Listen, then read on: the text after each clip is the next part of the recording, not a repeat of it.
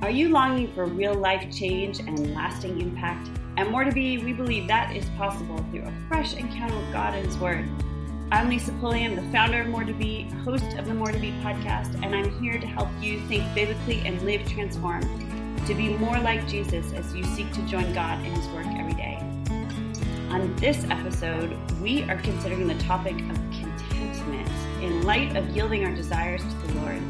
And that is actually inspired by our Raw Scripture Study theme this month. So if you're not acquainted with the Raw Scripture Study, it is a simple little method to help us get into Scripture. The R stands for read, the A stands for apply, and the W stands for write. And in our More to Be Tribe Facebook group, we look at 2 verses per week considering this, using this method. And so this month, we are focusing on verses that talk about yielding our desires to the Lord. And 2 of those verses are actually coming out this week that it's airing. One is Proverbs 13:12. Hope deferred makes the heart sick, but a dream fulfilled is the tree of life. And the second verse is from Ecclesiastes 6:9. Enjoy what you have rather than desiring what you don't have. Just dreaming about nice things is meaningless, like chasing the wind. And so we're going to look at these verses and go a little bit deeper. We have Kaylee Kelch here with us today, studying the scriptures. And so Kaylee, tell me, what does contentment look like to you, and especially in that context of yielding our desires to the Lord? Contentment's such a challenging concept at times because I think, it's as women, like we're usually planners. And so we're kind of always like looking ahead and thinking ahead. And, there's this aspect of like, how do I find contentment and stay within the moment and live within the moment instead of always like looking down the road of, well, when I get married or when I have kids or when I have this job or when I have enough money to be able to travel or buy more clothes or whatever it might be, that we kind of have this vision of what we want. And so I think it's always a challenge to, in the moment, to be like, okay, how do I find my joy in the season that God has placed me in whatever location I'm in? How do I rely solely on Him and find joy in that moment? Yeah, I think that's pretty insightful. And as you were talking about like the thinking down the road, I can't help but think of it from the perspective of the Highlands Ability Battery that I do. And I've done it with my family and with myself. And on the personality side of things, It divides people between short term, like middle term, and long term in terms of how far down the road you think. And so there are some people that are like under 1 year, like that is right. They are so in the moment. And I often think maybe that was Jim Elliot's secret, where he says, wherever you are, be all there. I mean, maybe he was a 1 year thinker. And so being fully present is possible. Or like Bob Goff, if you listen to any of his interviews, if you read his books, he is clearly like moment by moment type of thinker. But then if you kind of move into that middle, time range, the 3 to 5 years, I mean, that's like, my guess is that's where most of us kind of fall. Like we could see down the pike a little bit to the next stage of our lives, but maybe not too far down. Right. And then that long time frame, that 10 years out, like my husband has always said to me, it's like, you're never happy, like right in the moment, because you're always thinking down the pike. And I'm like, yeah, how could you not think down the pike? Like, I'm imagining what life will be like when, we don't have any children under the roof anymore. What will life be like when we're in our 70s or our 80s? Like, I can get really down the road, and what comes across is that I'm not happy with today. Do you ever feel that way? Yeah, and I do. And I'm a middle of the road thinker. And I was actually just having a conversation with a friend about this and discussing the Highlands. And we were talking, and she definitely sees herself, even though she's not taking the test, she sees herself as that really long-term thinker. And she's like, but my husband, I swear he's got to be a short-term thinker.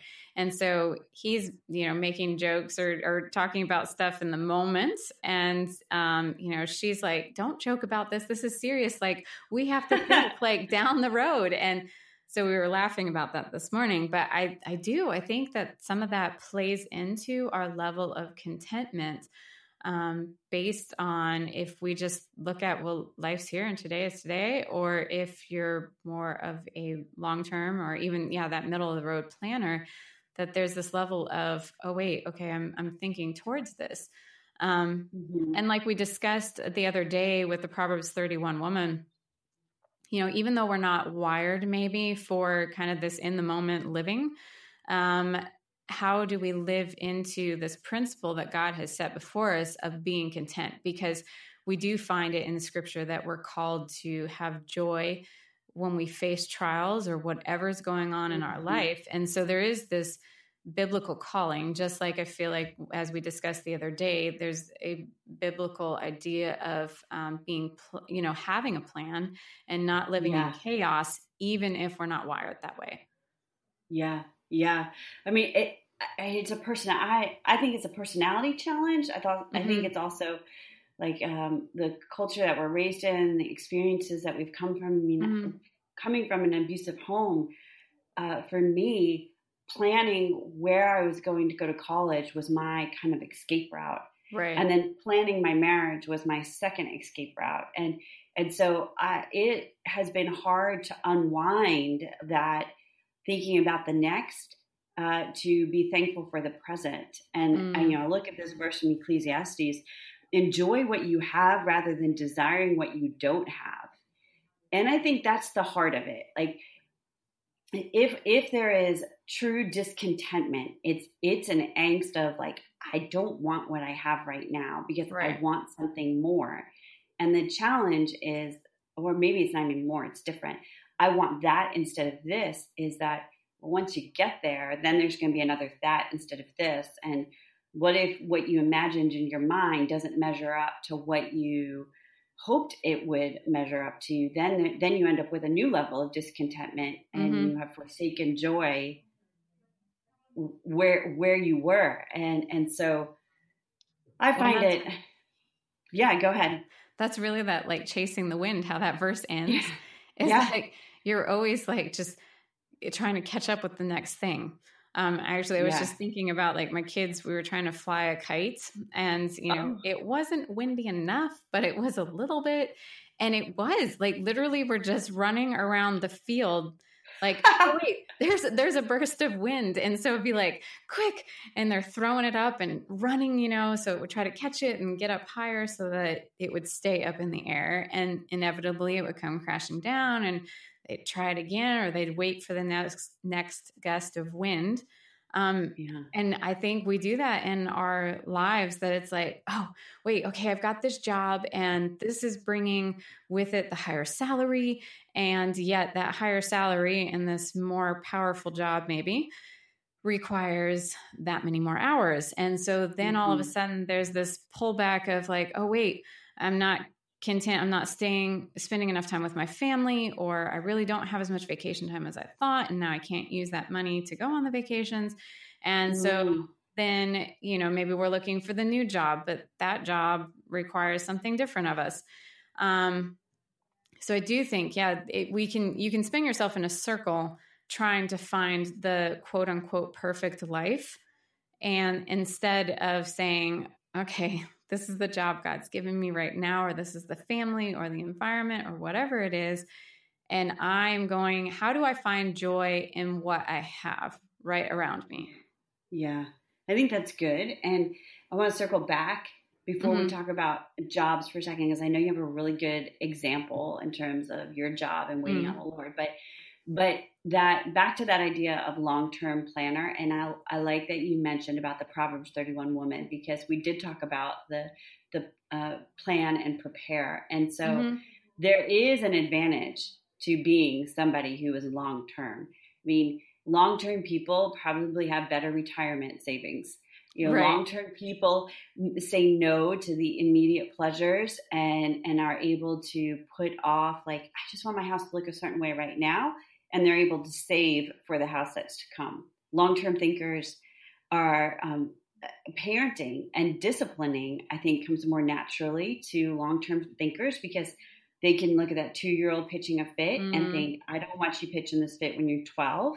True. And so I'm going to address this now because the heart is only going to grow with you, and we're going to get the heart lined up right for where you're going to be when you're 12. And short-term thinkers may be able to more carefree live in the moment and appear to be more content. And yet they are also lacking in other areas. So I just wanted to kind of throw that out there, that the way God has wired us is for a good purpose. And it's not that we need to be somebody who he hasn't made us to be, but rather being aware of how he made us to be, and then saying, okay, God, how do you want to address my heart issues in the way you designed me? And so with that, I just wanted to kind of pitch that out there. And if you have any thoughts on that, go for it, or just jump in and share that story of your having to be content in your work situation. No, I love what you just said, because I think all of that is so true. And we have to keep it all in mind, as we're looking at this subject and this topic. As far as, a time where I was trying to figure out and kind of struggling with contentment, I really felt like my husband and I had moved down to the area, and he had gotten a job at this boarding high school where we work now. But he was working here, and I was just volunteering and helping out with some music kind of stuff. And I was enjoying it. I was loving it. For my profession, I was a book editor at the time. I was freelance. And so I was working from home, which was a great situation with my kids still being a little bit younger. So it was a wonderful situation, but I had this opportunity to go as a chaperone on a kind of Bible conference trip. And it was during that trip, they had a prayer room set up. And I went into the prayer room, and there weren't any students or any other adults in it at that moment. And so I was looking around and reading some of the comments and the things. There was different activities for the students to engage in. And one of them was at the very center of the room, there was a cross. And on the cross, the students were supposed to write on a Band-Aid, like anything that they were struggling with or needing healing from, and then stick the Band-Aid on the cross.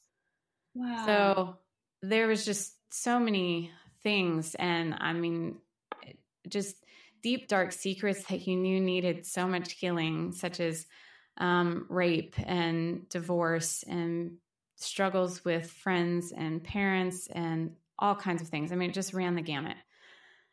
And I was kneeling there praying and looking over all of these comments. And I was like, Lord, these kids just need to be loved. Like, I just want to wrap my arms around each one of these kids that's written and poured out their pain and just tell them that they're loved and that somebody cares about them and that you love them. And I walked out of that room saying, Lord, I'm supposed to be that person. Like, I'm supposed to be on this campus in more of a spiritual role where I have time just to hang out and to meet their needs and to point them to you. So I was crying, like I walked out. It was just such an emotional time. And I called my mom, and she said,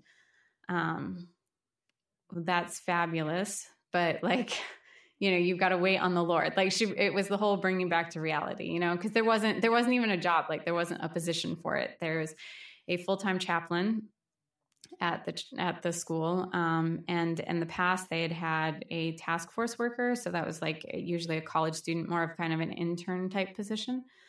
So anyways, needless to say, it started this 1.5 year long journey that then, that was in January, and the next August they advertised for the position, but they were looking for, again, a college intern type position. I applied for it. And I was like, you know what, they can just turn me down. Well, they did turn me down. So I told my mom, about what I was experiencing and what I was feeling. And she kind of brought me back to present and said, well, there's no job opening though, just wait on the Lord. All very true statements, but it was like, what? But, I don't want to think about waiting on the Lord other than the fact that I already am, but I want this all to happen. I want it all to fall into place, So that was in January, and around like April, they posted a job, but it was, again, this intern type format. So I applied for it and didn't hear back from them forever. And then they finally said, nope, we're going with an intern. So I was crushed, honestly. Spent a lot of time just praying and talking to God and crying and saying like, but Lord, I felt so clear, more clear than any other job or time in my life, that this was what I was supposed to be doing. Like, why isn't it all just falling into place and working out? And, ended up, though, another position at the academy, the high school opened up, and it was for more public relations, which is my background and my degree. So my husband's like, I don't think maybe you're supposed to be doing the other, because that's not your degree area. You didn't go to seminary or anything like that. And so you really just need to focus on, what you've been trained to do, and you're good at it, and do it. So prayed about it, though, and felt like, okay, God's opening up the door for me to be at the school. And obviously I'm around the teenagers, and being on staff, but there was still, so I started it, and sure enough, it was right up my alley as far as my training and my background. But I struggled throughout the year at different times of feeling like, God, but is this the permanent location you have for me? Like, I just feel like I'm supposed to be doing dedicated ministry. I do get to see the kids, and there's a certain level of interaction, but I'm clearly pulled in different directions, and having to plan events and dealing with alumni and writing newsletters and all that kind of stuff that went with my job description. So it was this time of like finding this balance between where God had placed me at the moment and looking back on it. So like then after I spent a year in this position, there was this possibility that it opened up again to apply for the job. Spent a lot of time praying because it meant they were still looking for an intern, and I talked to the chaplain and then spent some time talking to the principal, and they decided to potentially look at aligning the position and making it part-time to accommodate like how much they could pay, basically. And so in the end, though, after another like 2 months of waiting and praying, they did offer me the position, and I know, and I stepped into it, and this will be my third year going into it. So, but there was this whole, time of like waiting and looking back. I see how God, though, used my skill set to assist in the alumni office and with my PR background to help I put so many things in place that helped them to streamline some stuff that wasn't there before. So like, I see where God used my skills in the moment, and where I needed to be there. Like, I needed to help them start off in a different direction, and that I had the unique skill set. And I'm not saying this to like pump myself up or to sound like I'm boasting. But there was a portion that I was able to accomplish something, and then he moved me into this season of ministry. And I had to wait. Like, there was this intern portion of waiting that also, just the growth that I went through in the waiting with him, and just the late nights praying to him of like, Lord, I don't understand. Like, I felt so sure you had called me. Why didn't this door open? And how much now I've been able to share that story with the girls I counsel with that are in these seasons of waiting. Like, it just all fits together. And I'm so grateful. Right. And I'm so grateful that God had me go through all of that. Even though in the moment it felt so painful. But there was also like, I had to, as I was working and feeling like I'm just not being as fulfilled, I'm not able to minister like I want to. Finding the contentment in the moments that I was ministering, even though I wasn't in the full-time role and I wasn't in that position. like there were still doors that he opened and still opportunities where I made connections with students, and I was able to spend time with them, even though it wasn't in the same scope that I was envisioning, even though it wasn't my role or my job. And now, the door is flung wide open that it is my job and I do get to just hang out with them. But beforehand, when it felt like I was in a sense being stifled, finding the contentment in the moments that I did have with them and the connections that were formed. That's just the battle I think we face, and the challenge of then I had to keep coming back to God and saying, but this hurts. It doesn't feel right. I'm not, I don't feel like it's all falling into place. And him saying, yeah, it's not, but keep trusting and keep serving and keep being that humble leader and, trusting that I have the best plan in mind and in my timing. And if this is where you're supposed to spend the rest of your working career, like you are still, I'm providing moments for you to serve and to minister to students. Yeah, I totally identify with so much of what you're saying. And the last part that you just said of like stewarding, really stewarding your gifts and talents, your resources, your heart, your hand, your mind, while waiting for that thing that you desperately want. I mean, you've probably felt it in your bones, like in your heart, in your spirit. Like, this is what I feel like I'm supposed to be doing with my life, and I'm not. And I had a friend say to me, not long after we had moved here, after those 18 years at the boarding school, that God has hemmed us in. And she used that expression multiple times in my life. And I could see how she hemmed us in our house, the one that he had given us. He hemmed us in my career. He hemmed me in through rejected book proposals. He hemmed me in terms of lack of ministry outside of my home. I mean, it was at every turn, I'm like, what are you doing, Lord? This makes no sense at all. And yet I could look back and say, oh, you were developing these skills, like perspective, patience, appreciation, contentment, and looking at it afresh from a perspective of like, well, how do I meet somebody who's in the same situation as me? How do I extend grace and compassion to somebody else who feels also hemmed in? And how do I even express joy for somebody who has more or is walking out what the calling appears to be that I want to walk out? Right.